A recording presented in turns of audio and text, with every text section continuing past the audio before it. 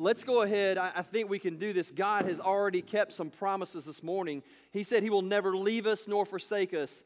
Jesus said that where two or more are gathered in my name, I will be there also. And if you're a believer, Holy Spirit lives inside of you. In the first service, we sang the doxology, which you probably don't know about. That's okay. Some of you know the doxology. But the very last line says, praise Father, Son, and Holy Ghost. Can we just praise Him this morning? Is that okay to do, to give God the glory this morning? Let's go ahead and praise Him.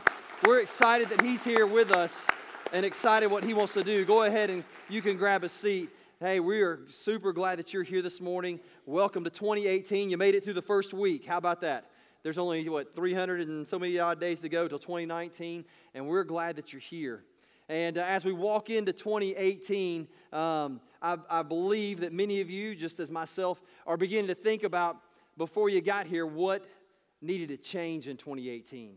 What needed to improve. What more did you need for 2018? Because none of us looked at 2018 and said, we've got enough. We want to keep going. And so this morning, just a real quick question. You can raise your hand. How many of you have thought about or are thinking about or have made a New Year's resolution? Would you just raise your hand real quick just to kind of let me know that? There you go. Good deal. Many of you are kind of thinking through those things. And I want to kind of walk you through some of maybe the most popular New Year's resolutions. And we've got our nice little Kerplunk game. How many of you played the game Kerplunk when you were growing up? This is the life-size version, going to help us kind of illustrate what's going on in 2018. But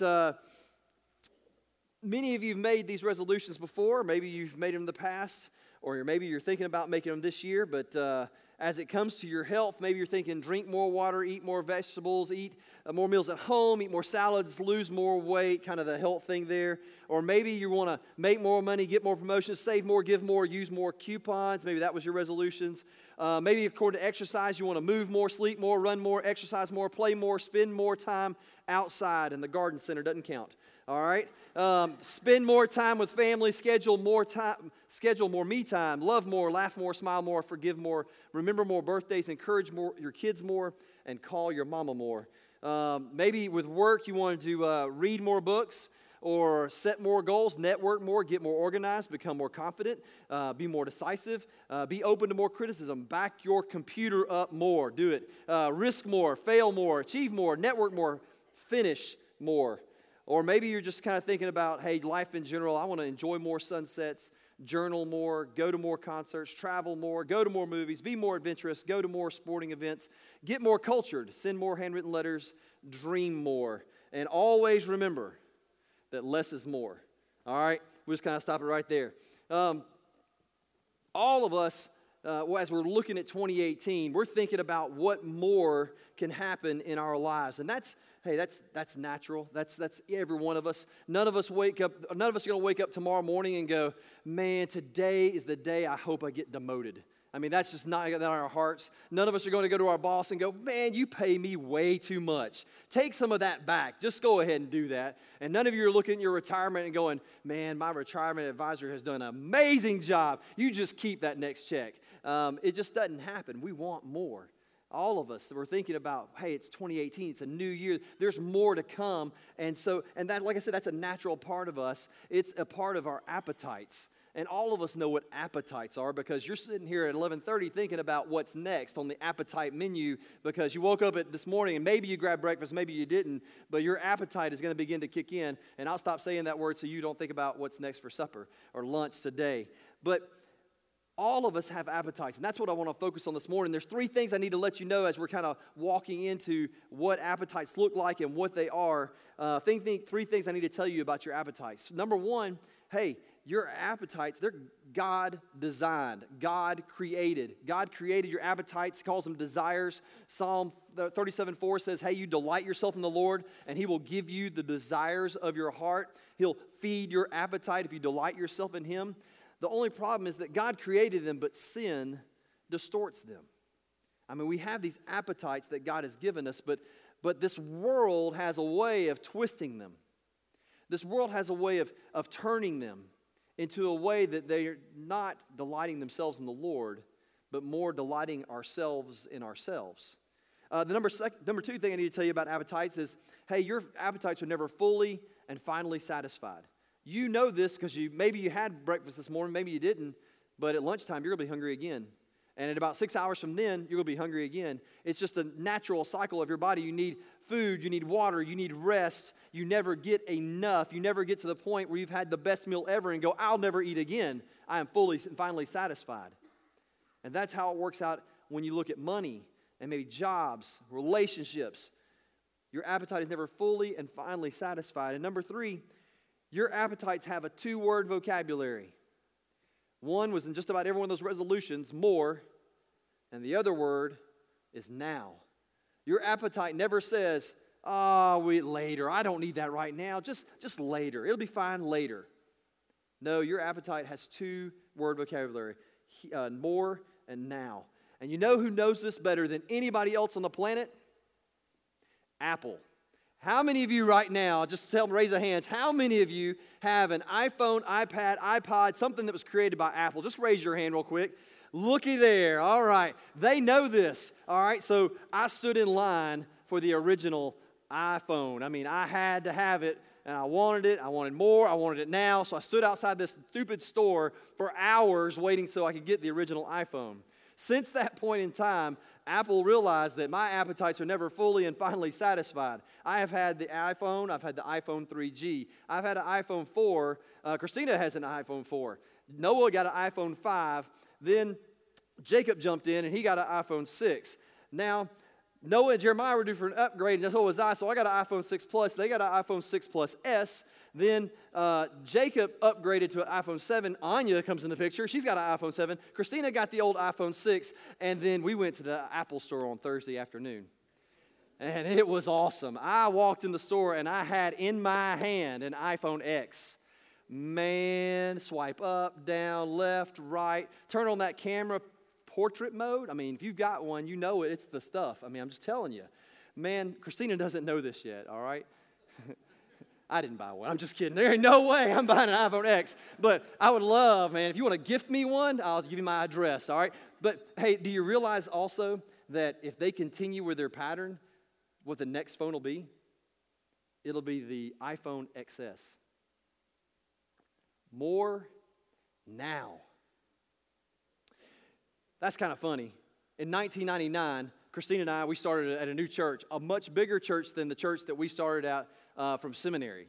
And this church, it had a pretty good-sized youth group, but like any appetite, I wanted to feed that. I wanted more, and I wanted it now. And so at the first church that we served, again, it was a much smaller youth group. It didn't require as much of my time or energy or thought or anything else.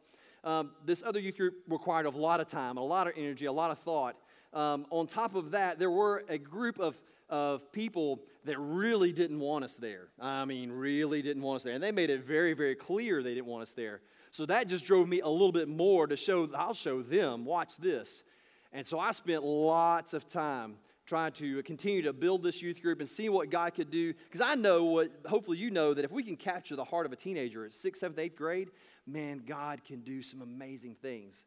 And so for the thought of ministry, I said, I need to do more. And I need to do it now. And I spent more time at work. There was a youth event just about every weekend because the group was so big we had to divide up into smaller groups to do the activities. On Tuesday, January 25th, we were headed to the hospital. I know this because Christina was going into labor with Jacob, our middle son. And so Jacob, he was born on Wednesday, January 26th. Right there in the morning, about 6 a.m. It was awesome. Seeing the birth of your child is just an incredible experience. And so to celebrate, I pointed out to Christina, it's Wednesday night. So I know, man, we just had a baby. That's all. Whoa, good job, Mama. But I got to go to church. And so I left her there in the hospital and went to church so I could be with the youth group because that's important. I've got to do this. I've got to invest some time in there. I'd say more time passed, and Christina's parents kind of came down, after time and was driving us. I guess it was her and Noah and Jacob kind of around LaGrange, and they passed the church. And my son Noah, real young at the time, not really knowing what he's saying, but he looks up at the church and he goes, "Hey, that's where my daddy lives." That's what I did when they told me that. It's kind of it's a ha ha ha ha ha. That's not something you want to laugh about. It's like a nervous laughter because he was speaking truth. He was young. He didn't know better, but he knew something wasn't right. My daddy doesn't live at home. He lives up there. And that's what happens when you get caught up with your appetites. More now, more now. And we can kind of flesh that out, for you and for me. Maybe you've all taken a job that you were like, man, this is it. This is the job, man. More money I've ever seen, more time, more opportunity. Man, this is the job I've been waiting for. But it requires more time, so you maybe stop spending a little more time with your family. So we just kind of pull that out. And at first, it's not noticeable at all. I mean, it's like, hey, nothing changed. Everything's good. It's just the first week or the first month or the first year, and we're all good. But now the job requires you to spend a few more weekends at work to make sure things are happening the way they need to happen. So, hey, a few weekends, and you begin to maybe disconnect with your spouse a little bit. And so you kind of pull some of that. It's like, that's probably not the best thing to do that I, should have thought about, but it happens. I've got the dream job. This is what we're going for here. This is what we all been praying about. We're making more money. This is awesome. We've got a bigger house. This is good. And then it requires you to begin to travel more, and you begin to miss kids' birthdays. And so you kind of pull one out. It's like, hey, one birthday's not so bad. All right, but 2 birthdays, we start noticing. And then it just continues on. And it continues on until you're like, well, you know what? That guy at work, I know he'll do absolutely anything to beat me out in that promotion. I mean, he will lie, cheat, and steal to get me out of that promotion. You know what? He can't beat me out of that promotion. So we begin to do things that our integrity doesn't allow us to do.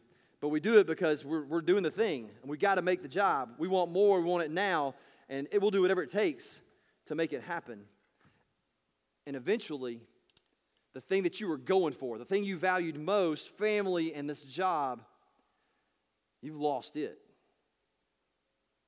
Because you didn't just compromise a night or a weekend, but now you've compromised your integrity and your character, and you've really lost it all. All for more.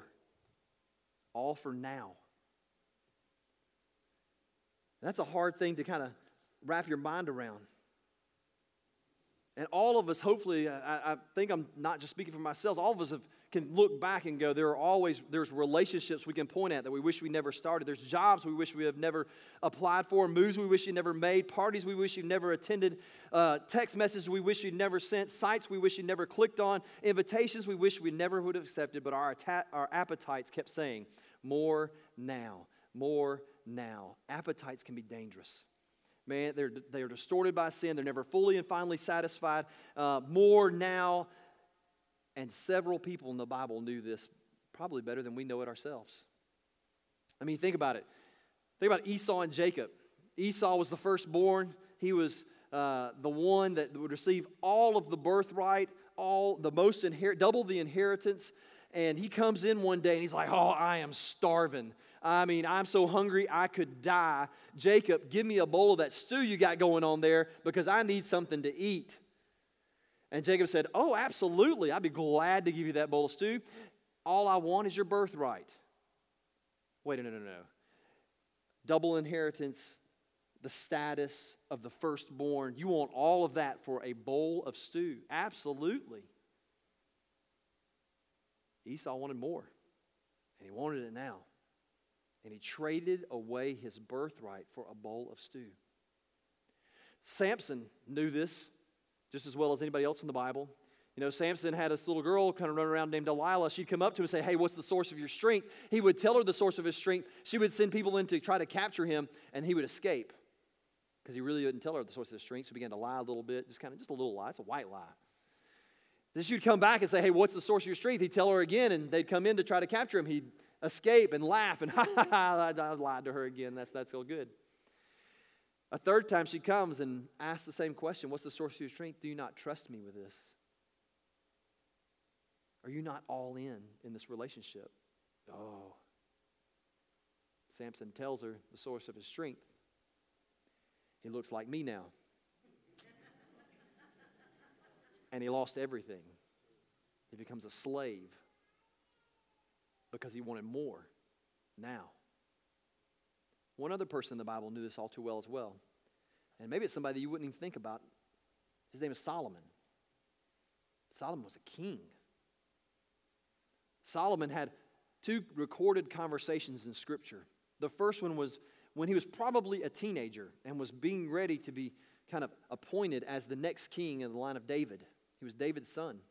And God had a conversation with him and said, whatever you ask for, I will give it to you. Whatever it is you want or desire, whatever your appetite is saying, more now of, God saying, I will give it to you, just ask me. And Solomon thought long and hard, and he says, God, you know what? What I need most of all is wisdom. God, I need wisdom. I'm young. I'm about to be king of Israel. I need wisdom. And God says, oh, you didn't ask for wealth. You didn't ask for power. But now that you have asked for wisdom, you get wisdom. You'll probably be the smartest man to walk the face of this planet other than Jesus Christ. You have wisdom, absolutely. And because you didn't ask for the other, I'm going to give you wealth. I'm going to give you power. And it is going to be an incredible reign of your kingdom. That's the first conversation. The second conversation, you don't have to turn here, I'll read this to you, happens at the end of the build of the temple and the palace that Solomon has accomplished. He has built a place for people to come and worship. There's no longer a tabernacle, a tent that they set up that moves from here to there to everywhere. There is now a temple that God will call his own, that his people can go and worship him at.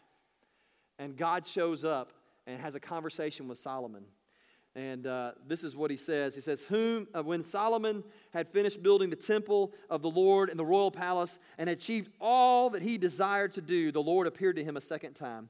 And he appeared to him at Gibeon, as he appeared to him at Gibeon, and the Lord said to him, I have heard your prayer and plea and you've made before me. I have consecrated this temple which you have built by putting my name there forever. My eyes and my hearts will always be there. As for you, Solomon, if you walk before me faithfully with integrity of heart and uprightness, as David your father did, and do all I command and observe my decrees and laws, I will establish your royal throne over Israel forever. As I promised David your father when I said, you shall never fail to have a successor on the throne of Israel. God said to Solomon, good job, Solomon. You've built this place, and I have blessed it with my name, and I've got you. If you will just be faithful, live with integrity and uprightness, I've got you. There'll be nothing that you want or desire that I won't be able to give you if you'll just walk with me every step of the way. I've got you. How awesome is that? But God didn't stop the conversation there. He also said in verse number 6, but if you or your descendants turn away from me and do not observe the commands and decrees I have given you, and go off to serve other gods and worship them, then I will cut off Israel from the land I have given them, and will reject this temple I have consecrated for my name. Israel will then become a byword and an object of ridicule among all peoples. This temple will become a heap of rubble. All who pass by will be appalled and will scoff and say, why has the Lord done such a thing to this land and to its temple? People will answer, because they have forsaken the Lord their God, who brought their ancestors out of Egypt, and have embraced other gods, worshiping and serving them. That is why the Lord brought disaster on them. Solomon heard these words from God. I mean, 2 appearances. One, he got wisdom and wealth and power. The next conversation, he's just finished the temple, and God says, I'm there. I will bless this place if you will walk with integrity and uprightness. I am here for you. But if you turn your back, if you desire the things of this world instead, I'll remove my name, and this temple will lie in rubble. After having that conversation with God, you know what Solomon did? He went and married Pharaoh's daughter. And with Pharaoh's daughter came Pharaoh's gods. With Pharaoh's gods came Pharaoh's temples and idols. But that wasn't enough for Solomon. I mean, he's feeding an appetite. He wants more now. The Bible tells us that Solomon had 700 wives and over 300 concubines. More now. He set up holy places so that each of his wives could worship their God. He did exactly what God had warned him against. All for the sake of more now. On a given year, tribute was given to the king. His tribute was about 25 tons of gold, the value at which at that time would have been about $1.1 billion worth of tribute. You'd think that would be enough, but under Solomon, the people of Israel were taxed heavier than most other kings because he wanted more now. He had everything that he could ever want. He was a king. He was without want. Yet he still wanted more now. His appetite was never fully and finally satisfied. Sin had distorted the very desires and appetites that God had placed in his heart. Solomon decides to write a book about maybe looking back over his life. This is much later on in Solomon's life. And he kind of begins to summarize how he's lived and what it's kind of come to. And that book's Ecclesiastes. And we're going to look just at a real short passage there. If you want to look at Ecclesiastes chapter 4. In this real small book here, Solomon kind of begins to make some claims about the life that he's lived and the fruit that it's bared, the rewards that have been given to him as a result of all that he has done. And we want to look at that this morning because I think it'll help us as we kind of look to 2018 and our appetites for more and how we can live with those things. So he's looking back over a lifetime of more now. And I want you to hear what he says in Ecclesiastes chapter 4, starting in verse number 4. Ecclesiastes 4:4. This is what Solomon wrote. He says, "And I saw that all toil and all achievements spring from one person's envy of another." I mean, why do we chase after the things we chase after? Is it just because we want it? No, they've got it, so we need it. They have it, so I want it. It's kind of the old keeping up with the Joneses. And he says, hey, that's where all toil and all achievement spring from, one person's envy of another. This too is meaningless, a chasing after the wind. And then he says, just in case people get caught up and go, well, I don't want to do that. I don't want to just be chasing after the wind and live a meaningless life. So since they're pursuing everything and that's what the summation of their life is, I just won't do anything. I'll do nothing. I'll go in the total opposite direction. I'll just do nothing. And in verse number 5, Solomon says, you can't do that. Fools fold their hands and they ruin themselves. Verse number 6, better one handful of tranquility than two handfuls with toil and chasing after the wind. Again, I saw something meaningless under the sun. There was a man all alone. He had neither son nor brother. There was no end to his toil, yet his eyes were not content. More now with his wealth. For whom am I toiling, he asked, and why have I deprived myself of enjoyment? This too is meaningless, a miserable business. Do you hear how Solomon has described this appetite for more now that has led him to have 700 wives, 300 concubines, all the wealth of the world, taxing people, fleets unlimited, gems untold, the biggest palace, the incredible temple that he's built. He describes it as envy, meaningless, chasing after the wind, ruin, all alone, no family, no friends, no end to the toil, not content, deprived, and miserable. That is what sin-distorted appetites will lead you. That's where it'll lead you. If you continue to answer the call of more now with a sin-distorted appetite, you will eventually lose what you consider most valuable. Whether it's a job, whether it's family, friends, relationships, you'll lose it. Aren't you glad you came today? Let's pray. I'm just kidding. There's good news. God's Word tells us there's good news in this. Appetites can be dangerous, but guess what? They can also be advantageous because God created those desires in you. You are made in His image. God created those desires. I mean, listen to what God's word says. Jesus showed up on the scene and he spoke some great things, and somebody named John copied them down and wrote them down. We have them 2,000 years later to look at.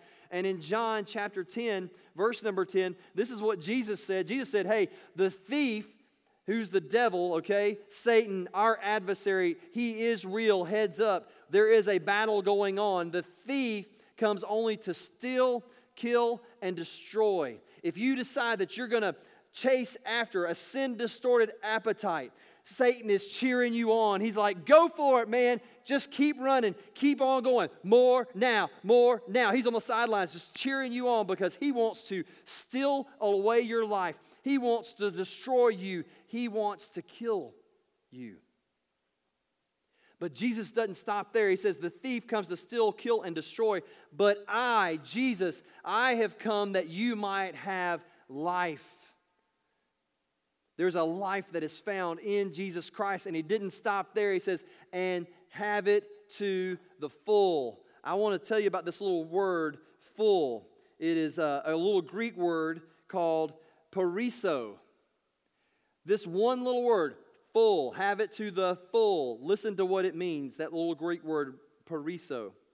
Exceeding some number, over and above, more than is necessary, super added, I like that word, exceedingly abundant, supremely, something further, more, much more than all, superior, extraordinary, surpassing, uncommon, superiority, advantage, more eminent, more remarkable, more excellent. And Jesus says, if you find your life in me, I will give you that life, and I will exceed that life. I will give it to the full. Man, who wants that life? Who wants that appetite? That's the appetite that I want. I want the one that Jesus says that I will have not only life, but life to the full. In Ephesians chapter 3, verse 20, this is how Paul describes God. He says, hey, now to him who is able to do immeasurably more than all we ask or imagine, according to his power that is at work within us. To him be all glory in the church and in Christ Jesus throughout all generations, forever and ever. Amen. God can do immeasurably more than we could ask or imagine. Desire, appetites, God created those in us. And Jesus is ready to give you abundantly more than you can even think about. God can give you immeasurably more than you ask or imagine. So what do we do with these appetites? Well, I believe we've got to put some parameters around them, some safeguards around them.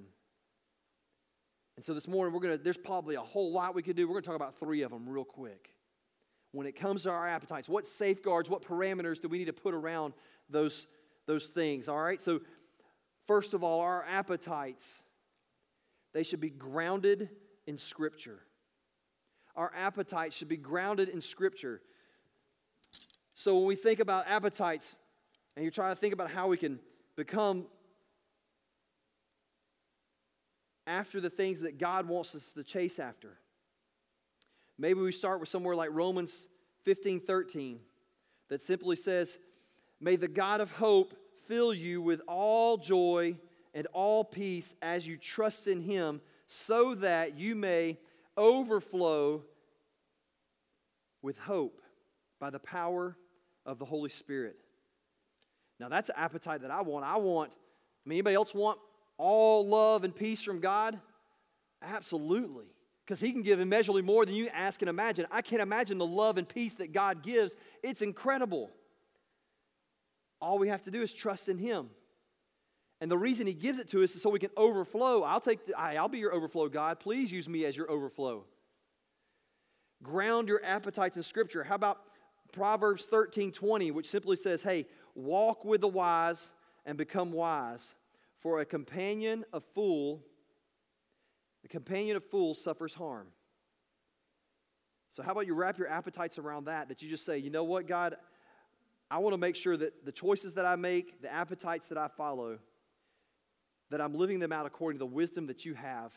Help me not to surround myself with fools. Because it's not that they're going to be suffering harm, but because I'm in a relationship with them that I may suffer harm. James 1:5 kind of backs that up. He says, if any of you lacks wisdom, hey, you should ask God because he freely gives it. He freely gives it. 1 Thessalonians chapter 5, verses 16, 17, and 18, it says, real simple, you can memorize this, rejoice always. That's 16. Verse 17, pray continually. Verse 18, and give thanks in all circumstances, for this is God's will for you in Christ Jesus. There's just some appetites to wrap your mind around. That's some scripture to ground an appetite in. Hey, God, what do I need to do? Okay, I need to rejoice more. That's what I need. I need to rejoice more in Christ. I need to pray more. That's what you want me to have an appetite for, God, for spending time alone with you, hearing from you, sharing my heart, sharing my desires with you so that I don't stray. I don't let sin distort them. What do I need to do? I need to give more thanks. Because that's what you would want me to do, God. It says right there in 1 Thessalonians, that's your will in Christ Jesus. So we're going to ground our appetites in Scripture. But we're not going to stop there. We also want to allow these appetites to be guided by the Holy Spirit. Now, we talk about God a whole lot. We were just singing a second ago, show us your glory, God. Man, God is creator God. God's the one that made us in his own image. God is the one that we can have a relationship with that is so intimate that we can call him our heavenly Father. And even deeper than that, we can, through Jesus, call him Abba Father, which is like Dad. So we have intimate relationship and knowledge of God. We know Jesus because he came from heaven to earth. He lived a perfect life. He gave that perfect life as a sin offering for you and for me on the cross. He was killed on a cross, buried, and then on the third day, he rose again and is now our Savior and Lord. We know Jesus. But then there's Holy Spirit. Francis Chan wrote a book. It's simply entitled Forgotten God. Because we know God and we know Jesus, but Holy Spirit, it's kind of like, I'm not, that's like a ghost or something, right? I don't know about that. But Jesus sent Holy Spirit to us. Listen to what he said. And this just sounds crazy, but in John chapter 16, verse 7, he says, but very truly I tell you, it is for your good that I am going away. Unless I go away, the advocate, Holy Spirit, will not come to you. But if I go, I will send him to you. In verse 13, but when he, the Spirit of truth, Holy Spirit, comes, he will guide you into all the truth. He will not speak on his own. He will speak only what he hears, and he will tell you what is yet to come. There is not a situation in my life where if Jesus spoke into it and said, hey, it's good that I'm leaving you, that I'd be going, yeah. But that's exactly what he just told his disciples. It's good that I'm going to leave you because I can be with you. I can be next to you, but I'm going to spend Holy Spirit to you who's going to live in you.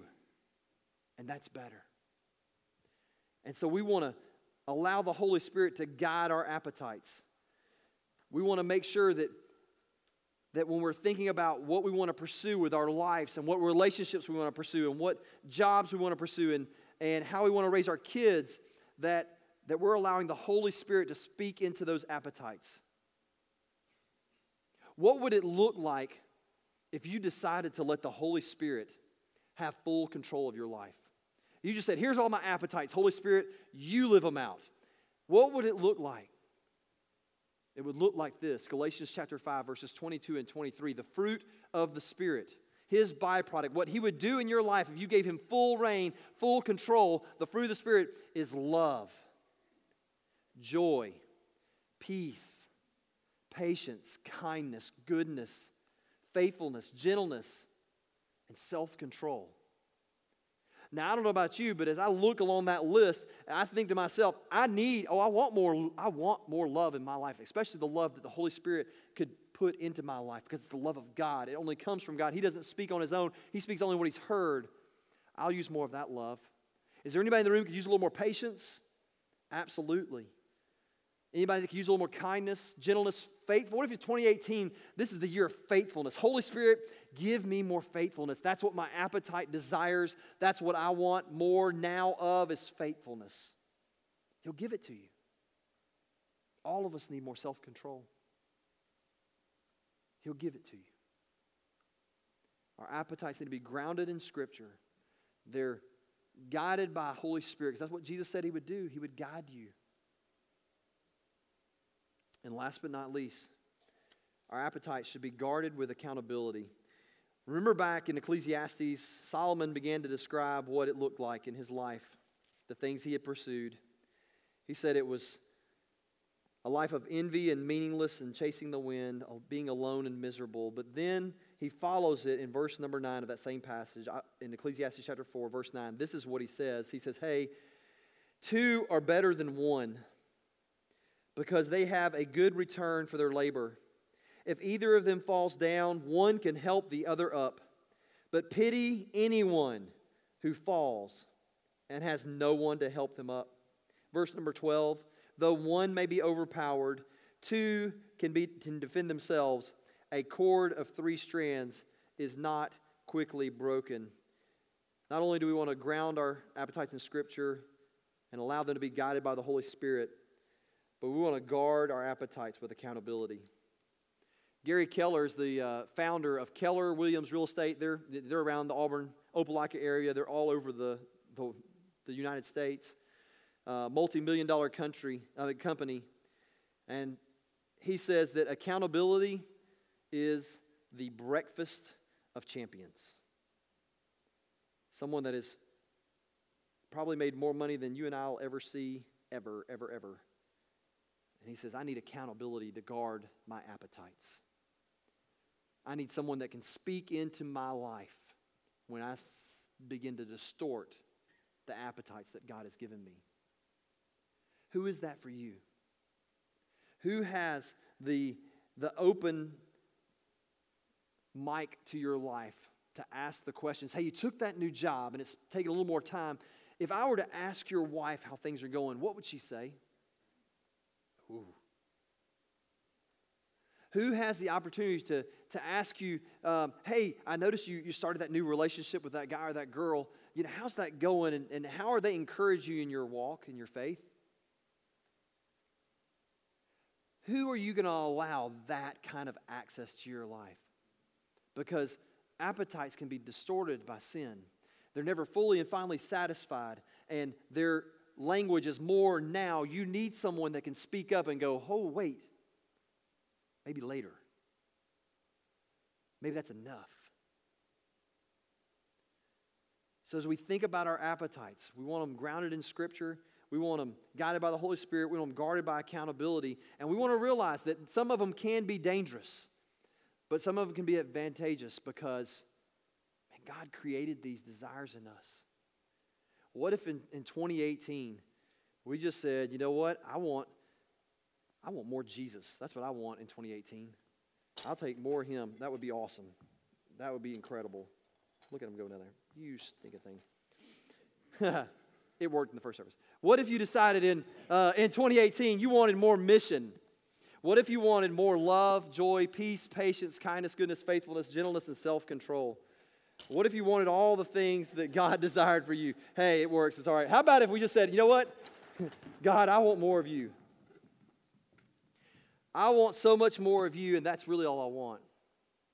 God, I want more grace, more opportunities, more faithfulness, more forgiveness, more hope in 2018. What if you ask God for that? Guess what? He can do immeasurably more than you ask and imagine. Guess what? Jesus said, I've come to give you life so that you can have it to the full. So I pray that 2018 is your best year yet. That it's the year that you give the most glory to God. But I also ask, like Esau, is there a bowl of stew that's out there that you'd be willing to trade everything for and lose it all? Is there a seductive temptation out there like Samson and Delilah that keeps coming back and says, hey, what's the source of your strength? What's the source of your strength? Tell me, come on. Or is there an appetite that's so big and so large that would cause you to totally disregard where God has shown up and spoken things into your life? And you go, nah, that's just, I want more now. pray that 2018 is the year that we decide that we want the God appetites that He's put inside of us, that we'll delight ourselves in the Lord and He will give us the desires of our heart. I think it's going to be an incredible year. We've got to trust in Him. Let's pray together.